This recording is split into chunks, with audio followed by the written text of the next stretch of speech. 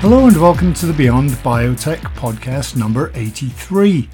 I'm Jim Cornell and this is the weekly podcast from the Biotech, and this week we have a very interesting look, or I guess listen, at the world of artificial intelligence and its use in drug discovery. The company Insilico Medicine is collaborating with the University of Toronto to test AI-designed molecules against undruggable cancer targets. And I appreciate if you're from there you don't call it Toronto, having lived there for many years. To tell us all about artificial intelligence in drug discovery is Kyle Tratina, Alliance Manager of AI Platforms at Insilico Medicine. And I'll let him do the introductions to both himself and the company. I'm Kyle Tratina. I'm the Alliance Manager here at Insilico Medicine. That basically means that I manage our projects with big pharma, biotech, and academics. My background, my PhD was in infectious disease and using multi-omics technology to answer questions in that area. I've been with the company for about a year, Boston-based, but the company goes back actually really far compared to sort of the age of this field where there's been a recent insurgence of AI in drug discovery and development. We really clock back to 2014, where we started really as an academic group. So our founder, Alex Shevrenkov, started his lab at Johns Hopkins in 2014. Funny enough, I was actually getting my PhD at the same time, just on the other side of Baltimore. We might have passed each other in the hallway at some point, and I didn't realize at the time.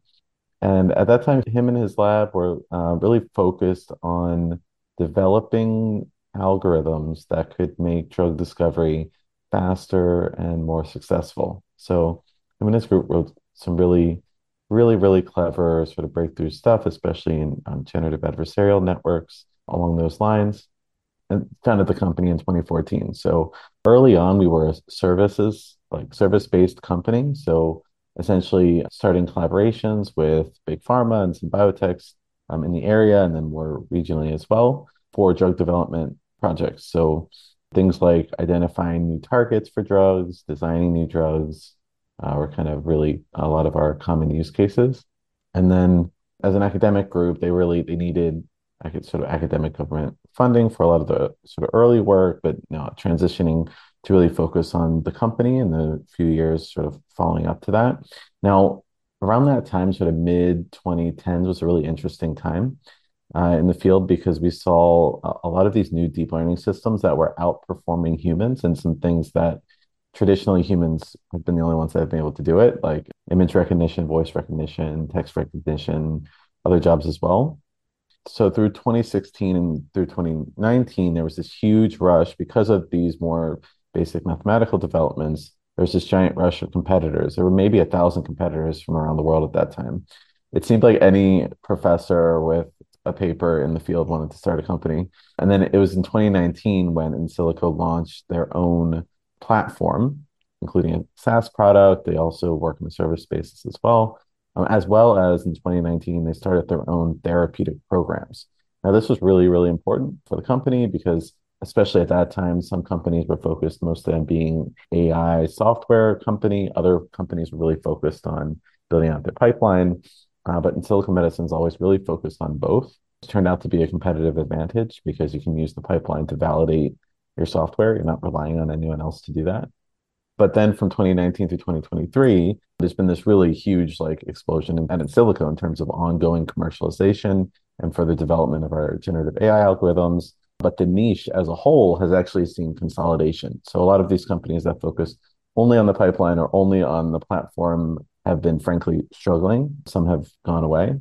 And now at the time, there's actually very few companies in our niche that have reached the level of sustained clinical development, and I think we really are leaders now in this area. So we now have this really robust and growing pipeline, 31 programs against 29 targets, all developed internally with our own AI platforms. And we consistently publish peer-reviewed papers, so a few times a month usually, which is good even for an academic lab. And we've raised really a substantial amount of venture capital as well. I think over $400 million of venture capital to date, a privately held company at the moment as well. And we've also been awarded some really huge accolades. So that's sort of our story in a nutshell. I joined about a year ago. I was an academic for a long time in this space, and I was kind of watching the story from afar and wanted to jump into biotech to be more on the commercial side of things, learn sort of be at the cutting edge. And so I'm really excited to be here. It's an area that, as you've been talking about the history of the company, it's not been around for 6 months. Why is it, do you think, that AI has been news for the last 6 months and yet it's been around for a lot longer than that? Yeah, that's a really good question. I think there's quite a lot of reasons for it. The sort of recent spurts of AI, especially in the last year, there have been quite a few things that have just become a bit more apparent to the public eye. Things like expanded use of large language models, especially for ChatGPT, vision learning, especially in self-driving cars, has really expanded, as well as VR, not just for the gaming industry, but also has pretty huge applications in the military as well, in drones and other similar applications. So I think there have been like really specific applications that have kind of captured people's imagination, and that's been really picked up by the media. Obviously, there's a lot of money in it as well. I think a lot of it as well is that everybody seems to be concentrating on, understandably to some extent, maybe jobs and the negative ways in which AI might impact people's lives in the future. Yet there doesn't seem to be as much concentrating on the kind of thing that you're doing where you're helping people through AI. Yeah, I agree. I tend to be pretty optimistic when it comes to that, simply because I know myself and I know a lot of people, and when people are more productive, they usually don't lay people off. They hire more so that they can make even more money in areas that aren't yet like automatable.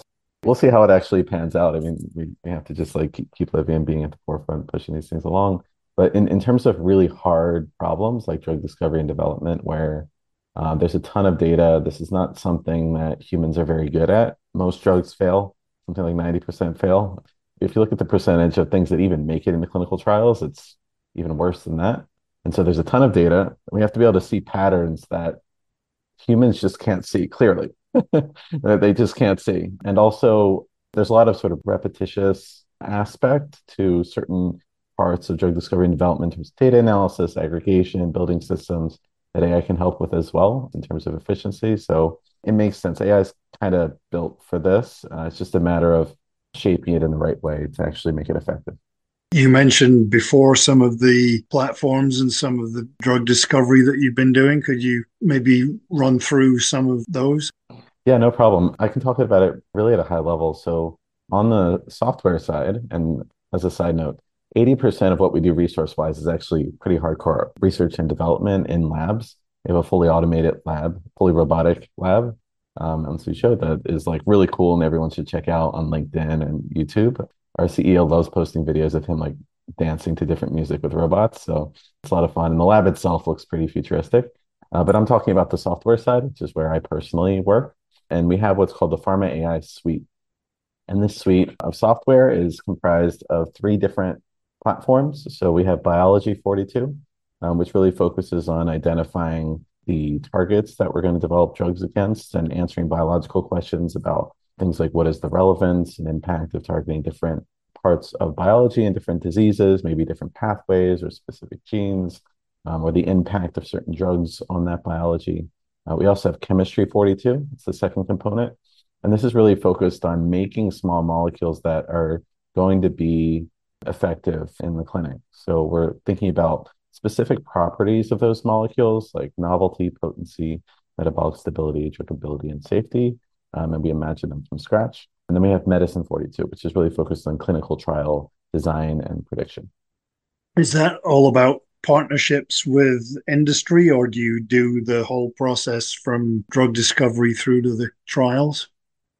Yeah, great question. So we use this whole platform internally for all of our programs. So we pick our own target, we design our own drugs, and then when it gets to the point when they're ready to go into the clinic, we usually will partner with people who are actually really, really good at clinical trial design to get them into the clinic and through the next stage. And we've been pretty good at that so far. We have our lead candidate is in phase two.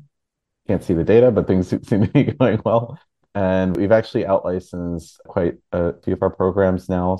So our first candidate was QPCTL, is in co-development in China with Fosun Pharma. We have another USP1 that's been out-licensed by Exelixis. And another very recent one was out-licensed, the Menarini Group. It's a CAT6 target small molecule. And all these are pretty enormous deals. We're talking tens to hundreds of millions of dollars. So it's really great progress. Right at the very beginning, how does that work? Is it a company that will come to you and say, we're looking to treat disease, whatever? Or is it just you looking at the potential for different small molecules and then trying to match that up with companies and diseases? Yeah, great question. It is a little bit of both. The map making, it's kind of a magical process that usually happens from both ends. So we have like our public pipeline that we show on our webpage. Anyone can go to that webpage, click on the different molecules that are sort of ready to be discussed with other groups, where we have this whole like data room and really extensive lab validation of biological relevance and different properties that we want these small molecules to have. And yeah, sometimes other groups that are really great in this clinical trial will come to us. That certainly happens a lot, especially for the more popular targets and drugs. And sometimes we go to them. So we'll go out to conferences and networking events and really just look for companies where maybe their mission aligns with what we're trying to do, or maybe they're looking at a specific indication that this drug would be a really great fit for based on the data that we have. And the conversations go from there. So we have whole BD teams kind of spread all throughout the world to do this type of work, and they're doing really good work. Right at that very beginning in the process, how do you come up with drugs and targets and kind of narrow it down? I mean, can you kind of talk me through that process of the beginning to coming up with something that looks promising? Yeah, absolutely. So picking a drug target is probably the most important part. It's also kind of the first. Understanding biological relevance, understanding what's druggable in a practical sense. These are all like really difficult, complicated questions. Otherwise, we'd be a lot better at it. And so early on, we have what's called the PanOmics app, which is a part of the Biology 42 platform. And our general approach at a really high level is to incorporate huge amounts of what are called multi-omics data and text data. So by multi-omics data, I'm talking about data-derived human patients with or without the disease. And the data types would be, for example, microarray, RNA-seq, proteomics, methylomics data. There's a ton of others that we can incorporate into the platform as well.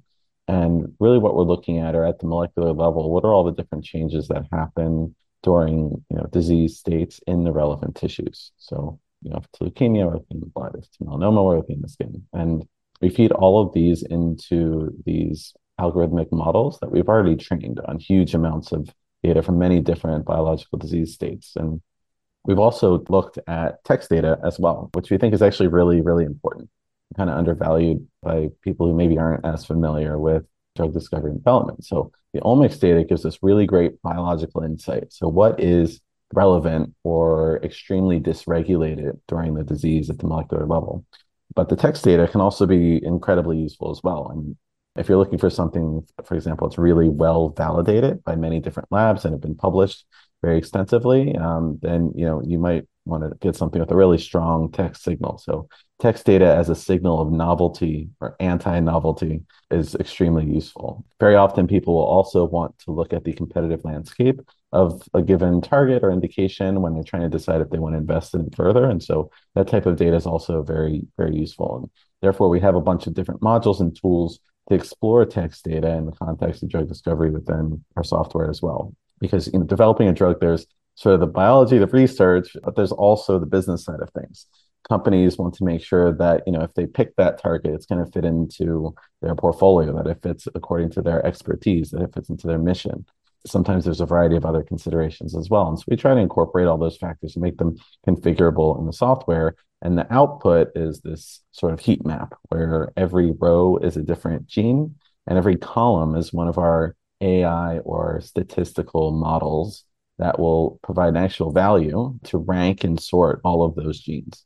And in our hands, at the top of that list, we see somewhere between 5x and 35x enrichment of the best targets at the top of that list. And so then what they can do and what we do is we go through all the genes at the top of that list and we do a deep dive into the biology and judge with actual human experts what is the quality of the evidence underlying these scores, and then is this something that we want to move forward with for validation and further development. So usually at that point, there's some kind of validation in a lab model just to either validate what's already out there, or if it's a really novel target, to validate it for the first time. That could be an in vitro model, ex vivo. could be a mouse model, really whatever we sort of have at hand. And then once we're really confident, hey, this is the target that we want to hit for this particular indication. And actually, at In Silico Medicine, we try to find things that will hit multiple indications and specifically that are relevant to aging as well. But then we take that target and we hand it off to the Chemistry 42 team. And so they then look at the actual properties of the structure and the actual structure of those. We look at mostly protein targets here at In Silico, and they try to design small molecules that are going to bind to that target in a very specific, selective, and strong way to change the biology. And there's sort of a lot going on there, kind of behind the scenes, a lot of different modeling, mapping. There's different really generative approaches. So traditionally, what people have done at this point is if you have a target, you want to design a drug against it. What a lot of people will do is they'll take what's called like a docking approach. So we have these libraries, either previously made molecules or perhaps molecules that could be easily synthesized and there's slight variants. And then on a computer, they'll simulate those molecules binding to the correct part of the protein. Now, this works and has worked in some cases, but when it comes to identifying real novelty, if everyone's fishing in the same tiny pond, they're all going to catch the same fish. And so the power of generative AI is that it can look at the problem and imagine new solutions. So I know in some cases, people think about ChatGPT and these hallucinations being a problem, but this sort of imaginative ability of AI in this particular space can be extremely useful because it's sort of thinking of things that either haven't been imagined before or that a human wouldn't otherwise come to the conclusion of even trying that, and sort of bringing up new ideas that makes things a bit more easily patentable. So that's really important, is you want something that you can actually defend from a commercial perspective. You want something that is maybe even more effective than what humans would have previously come up with. And so the input to the software at that point, or to our Chemistry 42 platform, with the target and then the profile of the molecule that we want to design. So, for example, how novel do we want it to be? How potent do we want it to be? How metabolically stable? How druggable? It can also bias for certain safety measures as well. And then it imagines molecules from scratch pretty much indefinitely. So you can run these cycles of imagination as many times as you want. And each cycle will generate some number of molecules based on how you configure it. And then you go into the lab and actually test and validate them. And one of the huge sort of powerful aspects here is that, in our hands, when we published examples of this, we don't have to screen as many molecules. We don't have to screen these huge libraries and testing, thousands to tens of thousands. Some other groups have tested even more molecules. We have one recent example, cyclin-dependent kinase, I think it was CDK20, where we only had to screen like a couple dozen molecules to get a nanomolar hit, which is like extremely powerfully binding molecule, which, in the long run, in terms of the full program, you have to spend less time searching for a good drug. And then the overall cost of the program is a lot less because you're getting to the right answer faster, or a really good answer fast. And then at that point, it's really a matter of optimization. So making small changes to the molecule, testing it and validating it in different lab settings. So maybe new mouse models, new in vitro models, ex vivo models, new safety models, whatever the case might be. We also have other modeling software, and then we can really start to see, all right, well, how well is this going to perform in the clinic? And that's when we pass it to our in-clinical team, and we start looking for organizations that we can out-license with. Now, obviously, the higher level of validation for a given molecule, the more likely it is a group, out-licensing group is going to feel confident enough to out-license that molecule. But on the other hand, the earlier they get in, the better deal that they can get, right? So if they wait too long, then everyone's in line, and that's going to drive the price up. Usually, if you wait until phase 1 trials for safety or phase 2 trial for efficacy, if you wait that long, you're probably too late. You're not going to get the best price. But these are the balances that people try to weigh, and it really just depends on the organization you're working with. We hear a lot about targets being undruggable. Is AI helping to alleviate that? But kind of associated with that, are there targets that are still going to be undruggable regardless? That's a great question. To some extent, this is a little bit philosophical, but I'm going to give my opinion here. Undruggable, and the reason for that is undruggable simply means we can't drug it at the moment, or seemingly can't drug it at the moment. That doesn't necessarily mean that someone has tried, or that it can't potentially be drugged if someone did try. But historically, there's specific types of molecules that have been drugged more often or that have been drugged at all. And so there are different ways to define druggability. I think that sort of loose ways is the one that I would propose. There's a lot of different things that can make a target, quote unquote, undruggable. And AI can really help with quite a few of them, actually. So, first would be sort of structural unavailability. So, when a protein is acting in a signaling pathway that is related to the development of a disease, there's usually certain parts of the protein that are involved in that process more than other parts. So, if it's an enzyme, there's certain, maybe a little pocket that is involved in changing other molecules and enabling signaling, for example. So it might be actually the case that the drug target may be structurally unsuitable for drug binding within that pocket where you want the small molecule to bind for chemical reasons. Now, this is really where I think AI has been extremely powerful because of that imaginative ability where like previously, the chemists would sit down, they'd look at some structures that people have tried before, they look at the structure itself, they try to imagine some things, and they go through and they iterate, they synthesize and test, and design, synthesize, and test. With AI, that you can usually get to an answer much faster. Some targets are also a bit more complex in how they're involved in various biological processes, where targeting something, it might effectively treat the disease, but it might also, targeting that particular target with a drug may also cause toxicity just by the nature of the fact that that one protein is involved in some really important biological process. And so if you disrupt that biological process, it causes toxicity, but it's also involved in the disease. So proteins can do different things in different contexts. So the problem of safety is something that hasn't quite been cracked yet, but there's quite a few groups working on that. We're even we have a paper in submission on some new AI-based models where we can sort of predict how much a target is involved in these types of pathways that might cause toxicity if you target them. So that's certainly a question that we can get to, but there's a ton of work that needs to be done there. Another issue is selectivity. The drug target may not be unique to the disease-causing cells if it is a certain cell that's causing the disease. So disrupting that target may also affect other healthy cells. Even within a certain cell, there may also be other targets that look very similar to the one that you're trying to target. And so coming up with this idea of finding something that's really going to only target what you want to target is really difficult. There's also physical considerations, like where inside the cell is the target. Believe it or not, like targeting different parts of the inside of a cell can be more or less difficult. Imagine different barriers and walls as you move from the outside of the cell into the nucleus. You might have to go through a few different membranes and maybe some different ion channels in order to get to where you want to go to actually have the effect that you want to have. There's a lot of other factors to consider, like functional redundancy. Sometimes targeting one thing, nature has a way possibly of compensating with another way of coming in and causing disease along the same pathway, just not using the target that you're trying to block with your drug. And then, there's also drug resistance, where, like, for example, in cancer is a genetic disease, and in many different cancers, there's a lot of different sort of heterogeneity that happens there.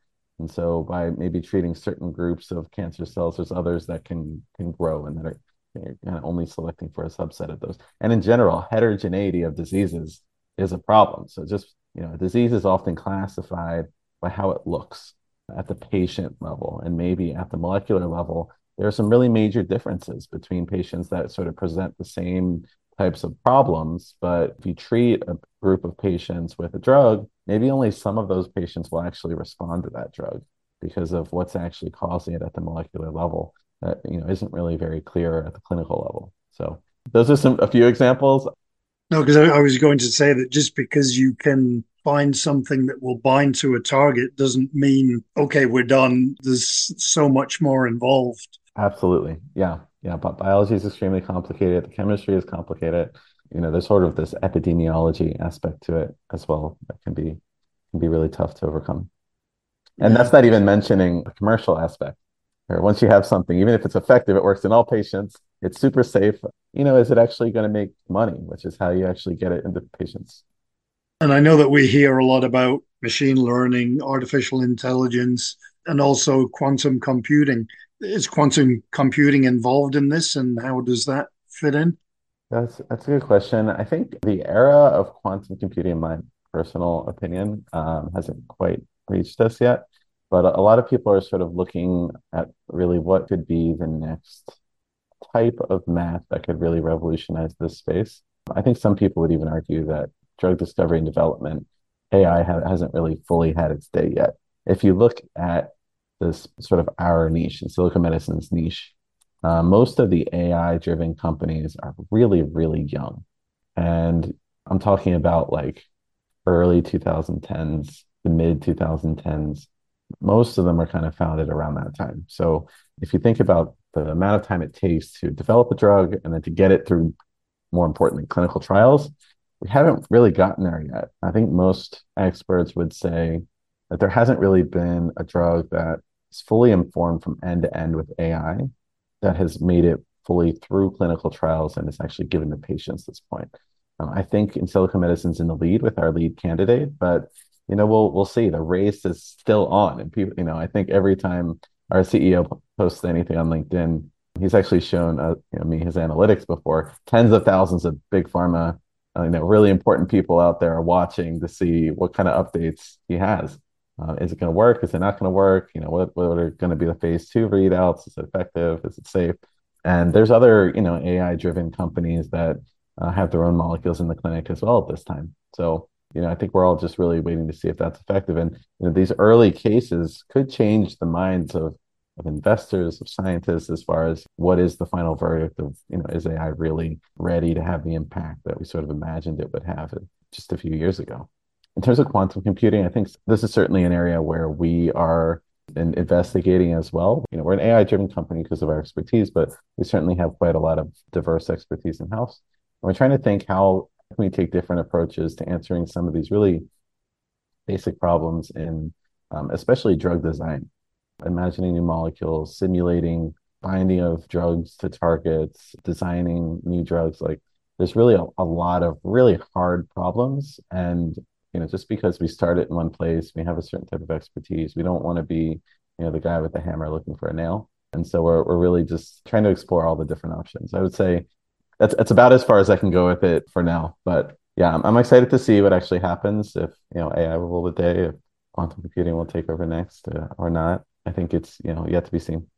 Is AI evolving incredibly quickly in terms of what you're doing with drug discovery, and what kind of scales of improvement is that making in terms of cost and time? Yeah, that's a great question. So in terms of preclinical drug discovery, AI has developed extremely fast and made huge, huge, huge strides. This is all work before the clinic in terms of picking a target, designing, especially small molecules, proteins, other like large molecules, other modalities. I think that is still in flux, where there's a lot of groups, and we're also in this space too, doing really great work. But in terms of small molecules, traditionally this time period would be 5, 6, 7 years. And that's not even counting possibly decades of work on the target in academia, where, people have been looking to the biology of different diseases for a very long time and just maybe haven't tried to commercialize it. But if you're, starting from scratch, you want to get ready to have a molecule that's ready to be tested in the clinic. Some estimates have been around the 5, 6 year mark ballpark. Whereas with our lead candidate program, we've been able to go from nothing to something ready to go into the clinic in only 30 months. So that's a pretty huge time savings. And if you look at the cost savings as well, we're talking about like, a whole factor of maybe 10 in terms of cost savings. But really, most importantly, it's more about getting effective, safe drugs to patients faster. So at the end of the day, the ultimate shareholders, right? And there's a lot of barriers in the clinic and after that AI hasn't really made as huge strides on. But in terms of preclinical work, it's been absolutely huge. There's papers being published really on a weekly basis in this space. As I mentioned, also most of the participants are still new companies in the grand scheme of things. And so the whole space is really, I would say, still young, up for grabs, sort of in the early development cycles. I would argue none of them are really mature yet. And then depending on your modality, like what type of therapy you're developing, it could be entirely new. You might be cutting new grass like every day. Looking at your website, there's an awful lot coming out of your company. And one of the most recent things, I guess, is a partnership with the University of Toronto. And if you could tell me a little bit about that. Yeah, sure. Absolutely. So we absolutely love working with academics. As an alliance manager, one of the things that I do is sort of manage our collaborations with different academics around the world. We apply for grants with them. We love to co-apply for grants with academics. We do pretty often, and then work on the project with them when we get the grant. I think they like to work with us because, we have the brand, we have the expertise in the space, and we've delivered on so many projects successfully and on time. So we also like to be connected to, what is cutting edge in the field and also validating with publications what our models, our algorithms can actually do in sort of real world scenarios, and at least like research-based scenarios. So the University of Toronto, they do a lot of good work. There's a particular researcher, it's Igor Stagjar, so he's a molecular geneticist and professor there. We're sort of partnering with him to test the ability of our platform to design molecules against these quote unquote undruggable targets. So basically just targets that have been out of the reach of these more conventional therapeutics. This lab has developed really fascinating assays to test somewhere around like 15 to 20 of these undruggable targets as a part of the collaboration. We'll use the platform to identify them and then to design the molecules as well, focusing really in on cancer and specific types of cancer genes, and then focusing on those cancer gene products, the proteins that have specific types of protein-protein interactions. So the idea here is that we pick the targets with our platform, we design molecules with our platform, and then we validate them using this technology that this lab has developed for confirming disruption of certain types of protein interactions inside of a cell, as opposed to more artificial systems. It makes a lot of sense. It's like a perfect, I think, marriage and a good example of how we can work with academic labs to really develop hypotheses and validate them very quickly for publications, for grants, and really ultimately for real world impact of something that could hopefully treat patients.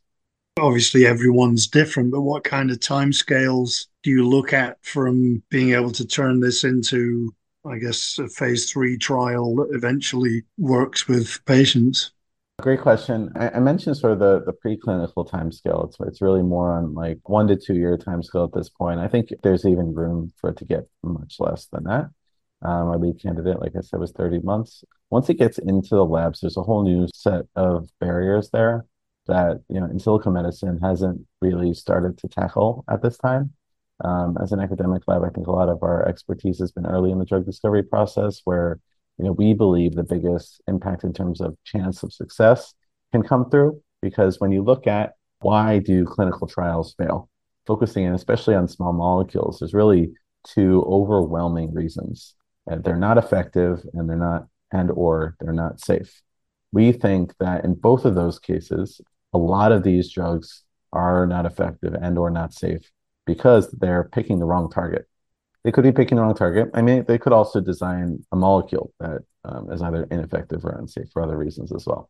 So we really wanted to focus on where we can make the biggest impact and where our expertise was as well. Once it gets into the clinic, honestly, those timelines have not really changed much from sort of the traditional approaches. And so we tend to partner with other organizations that have shown the ability to quickly push good molecules through the clinic rigorously in clinical trials. A lot of the inefficiency there has to do with, identifying the right patients, sort of organizing the trial, getting buy-in from the different organizations that will actually run the trial, things like training all the staff and doctors that are going to be involved and recording the data and sort of keeping track of the progress of the trials and different randomized and other types of legal and scientific reporting that's required.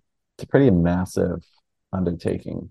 And I think the more you involve people in the process, the more things get mucked down, especially, when you have doctors that are really busy, other medical professionals that have a lot on their plate, patients that are sick, a lot of really hard problems that I think are more human problems are going to take a little bit longer to address, but getting drugs through phase 3, like it'll depend on the indication, right? So some types of diseases are very acute. They happen quickly, and you'll be able to tell very quickly, does the drug work or not? Whether that is a deadly disease or not. It can be acute. It can also be very chronic, where some of these diseases, take decades. Maybe it's a very slow growing tumor, or it's a long-term infection, or autoimmune disease, where the treatment itself may take a couple of years to properly measure, is this drug being effective or not, and we need to expect it to take that long. And so a lot of the details do matter, of the trial, where it's being held, who's actually running the trial, what type of disease is it, what are you actually targeting, to really give you an idea how long that's going to take. We're still talking several years here. We're talking, 4 to 10 years. So it's really, really hard to say. But we specialize in finding partners that do it quickly, because it's sort of our moniker. And I think down the road, that's really the area where AI could have the biggest impact on delivering drugs faster to patients. Because as of right now, like the last few years, the number of approved drugs isn't increasing, because you can only test drugs so fast. There's actually a whole law about this, called Ebrum's law. It's like the opposite of Moore's law, where over time, approving drugs becomes slower and more expensive over time. You mentioned the work with the University of Toronto is with cancer. Are there other indications that you're working on? Yeah. There's quite a few. We have a number of collaborations with different academic partners, really all around the world at this point. And we have a number of grants that are in submission at the moment, actually. I'm not going to mention ones that are sort of in progress, just confidentiality reasons. But if you look at our publication record, you can see we've made pretty huge contributions and done really cool work in ALS and NASH, and really a variety of other diseases. All of our publications are on the website, Insilico.com/publications, and all really sortable by the category. And you can kind of look at those. That's one of the most enjoyable parts of my job, is the ability to sort of interact with these researchers, see the latest cutting edge work, and see how our technology can immediately impact their research programs and outcomes for eventually for patients. So it's really, really, really fun working with these people. I was an academic myself for about a decade, and I've recovered, but still a lot of fun to just get to work with them now from a different perspective.